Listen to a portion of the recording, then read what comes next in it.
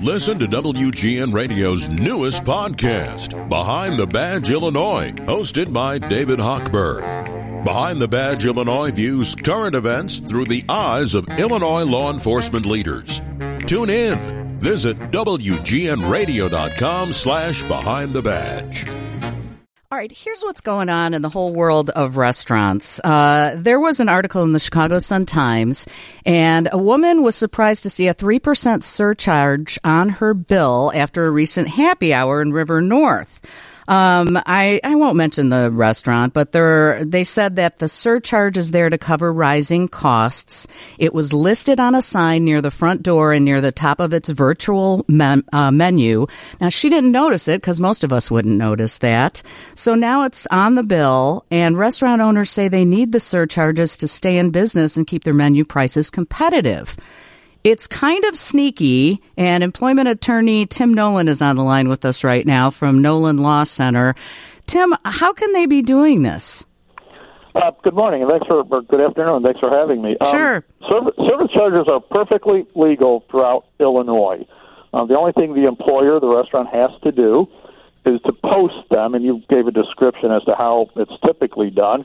And they also can't mislabel them, so they can't call it a gratuity, they can't call it a tip.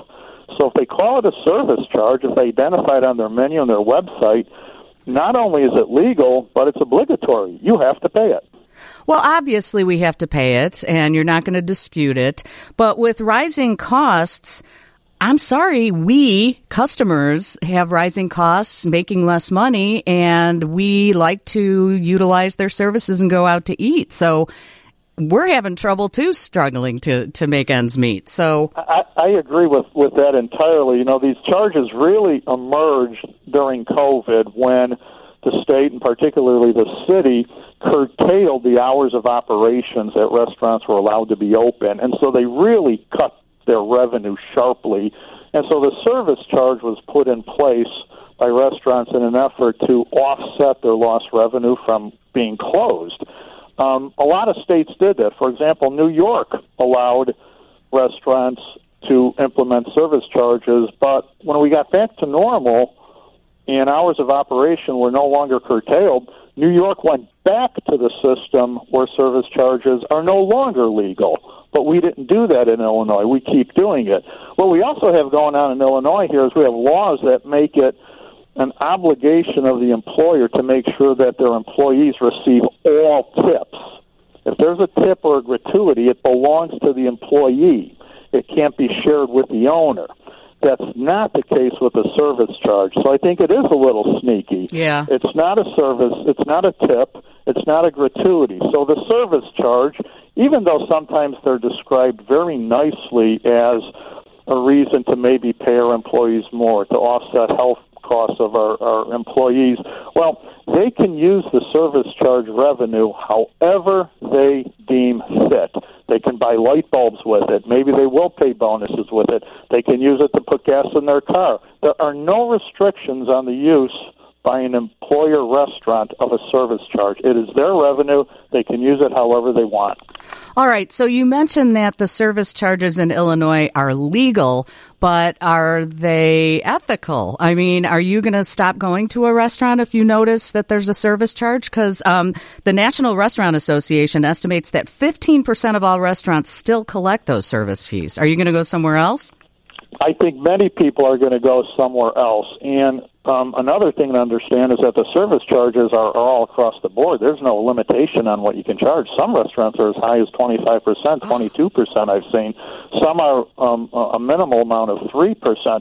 There are some restaurants in town, by the way, who make it discretionary. So they say we're going to add a 3% service charge here, but you don't have to pay it if you choose not to pay it. Well, that's nice, but most people aren't going to get that detailed when they go through their tab. They're just going to pay it because it's going to be there.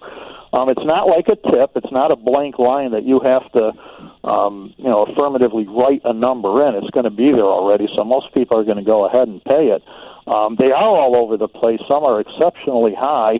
I personally believe that if a restaurant needs to be adding 20% or more to its tab, then something is really wrong with how they are operating their business, and perhaps maybe they shouldn't be in business, because most restaurants don't charge them, and they seem to be doing okay post-COVID without them.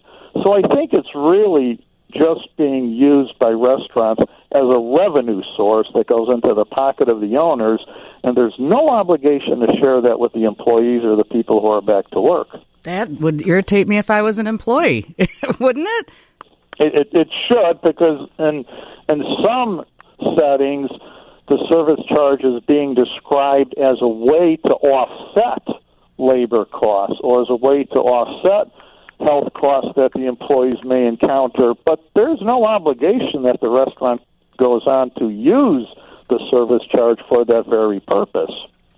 And what about the food delivery services? Because I've noticed, I don't use them that frequently, but sometimes our local pizzeria all of a sudden said, yeah, we don't have delivery anymore. You have to go through a third-party thing. And I'm noticing a lot more surcharges there that are pretty pricey. Well, a surcharge is a little different, Wendy, than a service fee. A surcharge is usually if you're going to use a credit card. No, I misspoke. I meant to say it was a service fee. There was an additional service fee added. I think I keep saying the wrong thing. Yeah, a service charge, a service fee, think of it as nothing more than additional price, revenue, for the employer, because that's what it is. It is not a tip. It is not a gratuity. It is not a surcharge. When it's described as a service charge and it's on your bill, it just goes into the pockets of the employer. All right. Well, so what can we do about it, Tim, other than choose a different restaurant? Keep an eye on your bill. A lot of the restaurants, I won't mention them by name, but you'll see that some of them are discretionary, so they may add 3-4%, but they'll give you the option of saying, no, I don't want to pay it. Well, maybe you do want to pay it, maybe you don't want to pay it. That's one way to keep a check on it.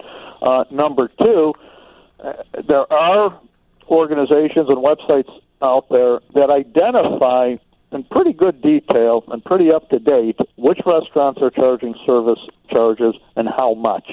So you ought to learn about that before you go to the restaurant, or if you make a reservation, you can check the website or ask if you're making a verbal reservation, do you charge? And then you can decide whether or not you want to do it. Personally, I don't want to go near a restaurant that's tacking on an additional 20% because as an employment lawyer who represents clerks and servers and bussers and dishwashers, I know it's not going to them. Yeah. And so I don't like that.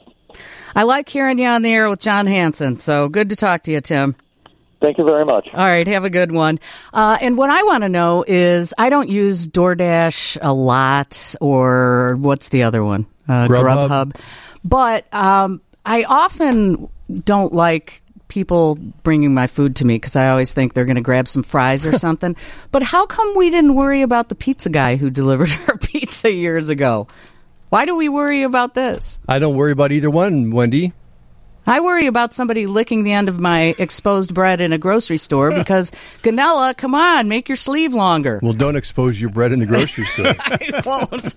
All right, news coming up next here at 720 WGN.